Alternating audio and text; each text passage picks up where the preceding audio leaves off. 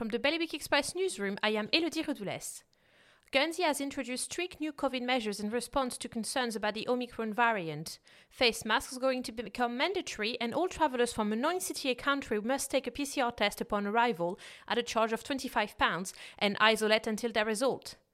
A Jersey dental charity is calling for immediate attention to help reduce inequalities in children's dental care and change an unacceptable situation.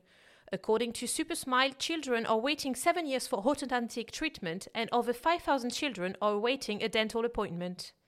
A summary review into Guernsey's mental health services has been overwhelmingly positive.